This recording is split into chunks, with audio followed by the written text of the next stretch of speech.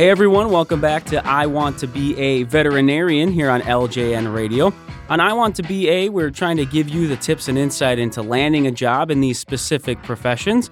Our conversation continues here in part 2 with Dr. Douglas Asprose, a veterinarian and the president of the American Veterinary Medical Association.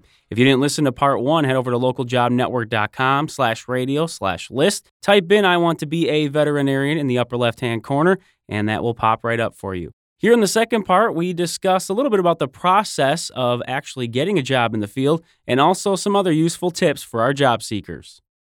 Let's walk it back a little bit to, again, for the people that maybe they're getting close to a point where they're graduating and they're going to be interested in actually finding a position out there. Could you take us a little bit into maybe the process and maybe, again, sort of a summary of what it would be like to applying for a job, maybe the interview process? I mean, is there a physical element to the interview as opposed to just, sitting down and talking with somebody? I guess what are the key points you would think job seekers need to know when they're looking to actually go out in the world and become a veterinarian? You've gotten through veterinary college and you're at the point where you're graduating, certainly the verbal interview is important because it has a lot to do with your communication skills, communication style. Mm-hmm.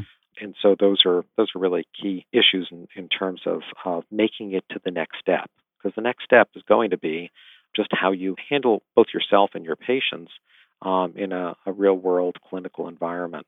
I think veterinarians never get hired without seeing how they work. Sure. How they interact with their patients, how they interact with their clients, how they interact with the support staff, which is so important. Veterinarians, as doctors, don't practice in a vacuum. They have a support staff around them that either get empowered and allow the doctor to do more, or they get disempowered and really get in the way of the doctor delivering to patients and clients what they need to do. So yeah, you should if you're a new graduate veterinarian, you should expect that there's going to be some practical part to their interviewing process.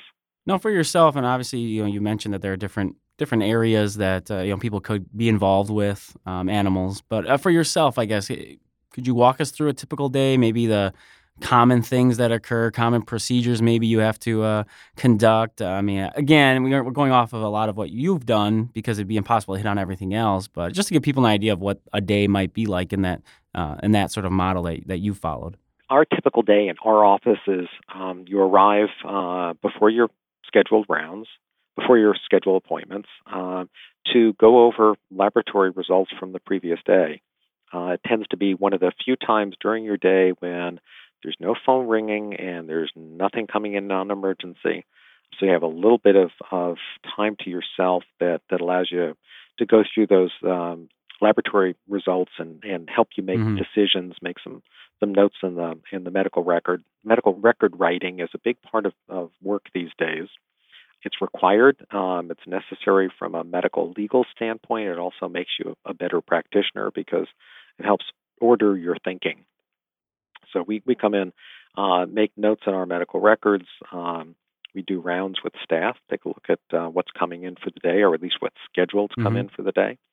Any special things people should know about either the patient or the client. Our doctors go into appointments at that point. And our appointments are kind of a mix between wellness exams, which is where you have a patient come in for a checkup, and vaccines and whatever they come in for that patient on a regular basis, but not attached to an emergent problem. Sure. But the other half of our patients come in with emergent problems. The patient who started vomiting this morning, or had diarrhea overnight, or hasn't been eating for a couple of days, or fell off their perch. Kind of really runs the gamut. And some of them are things that just happen. Some of them are things that are predicated on age or breed. Some of it, certainly for birds and other exotic patients, reptiles and so forth, frequently are predicated on poor husbandry practices on the part of a client who doesn't know better. Sure. How to take care of these pets. And so that's most of our day. Somewhere in there, maybe depending on the day, surgery. Patients get admitted, particularly the sick ones, may come in and be scheduled for various tests or X-rays, all of which are handled by and large by our licensed veterinary technicians. New York State is one of those states where technicians have to go through an accredited program, take the national licensing board, and then be licensed to be veterinary technicians, which are veterinary nurses. And there's a lot they can do to help improve both our patient care and our workflow for the day. The end of the day sometimes happens on schedule, sometimes doesn't. Both the wonderful part about clinical practice and sometimes the really frustrating part is just how unpredictable your day is. Mm-hmm. It's pretty hard to be a clinical veterinarian and say, let's go to the 6:00 movie. I'll meet you there. Because by and large, something is going to happen that's going to make that not possible to. So you have to be prepared for those kinds of that kind of unpredictability to your day and to some extent your life. As I said, it's part of the attraction of clinical care, but it's also can be one of the frustrations. No, we're starting to get a little low on time, but I did want to ask if you had any interesting stories that just obviously you've been in the field for a while, and if anything really stood out to you, whether it was just a really interesting scenario that happened, or if it was sort of a big accomplishment for yourself or your group there because of something that happened. I guess just any stories that maybe people you think would be interested in hearing about that, of course, ideally would fuel their interest in the profession. So I'm going to give you something that, because I haven't thought about this, and I've been in a clinical practice setting for a very, very, very long time. And there have been almost too many patients and too many situations to Sure. pull one out and say, wow, this was a highlight.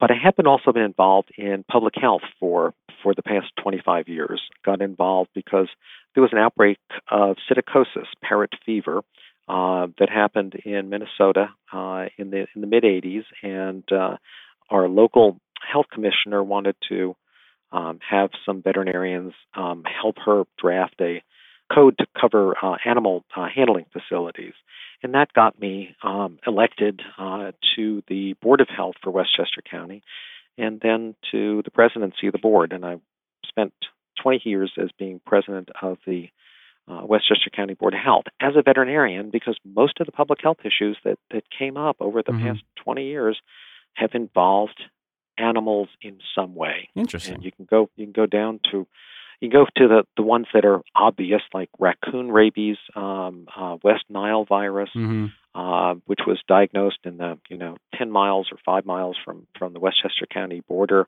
The first cases in the Bronx at the Bronx Zoo by a veterinarian. Down to AIDS, which really is a zoonotic disease that came from monkeys. And as a veterinarian, because we're trained to think about herds, we're trained to think more than one species, trained to think about the environment. In fact, the training and preparation to be a veterinarian works really well in public health. So my little story is Westchester County passed one of the first really restricted codes for smoking. And it's clear that smoking is not a zoonotic disease, but one made for people, by people, and it's by and large people who bear the brunt. Although the pets they live with also will suffer from disease from the secondhand smoke. But anyway, we had a public health hearing about the smoking code, and hundreds of people came. There was a lot of anger directed at me as a veterinarian. What am I doing telling people about their health? And the reality is people frequently fail to recognize how much veterinarians are the other family doctor. You may have like your own personal doctor, your kids may have a pediatrician, but really you're for pet owners, your veterinarian is the other family doctor, and should fit kind of seamlessly into the protection that you and your family get for your health.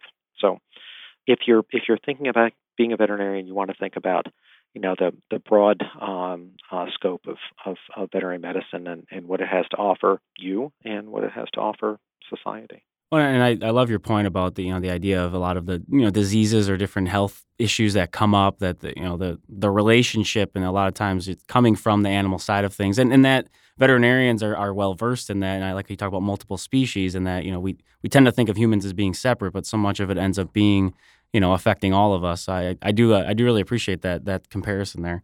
I guess finally, for those listening again, what would you point out as being, maybe the important thing, or a couple of important things that you would stress to them if they're looking into the field, if they're looking to get a position, just what you would really think they should know before heading into it, or any tips, as far as being able to get a position and really be successful?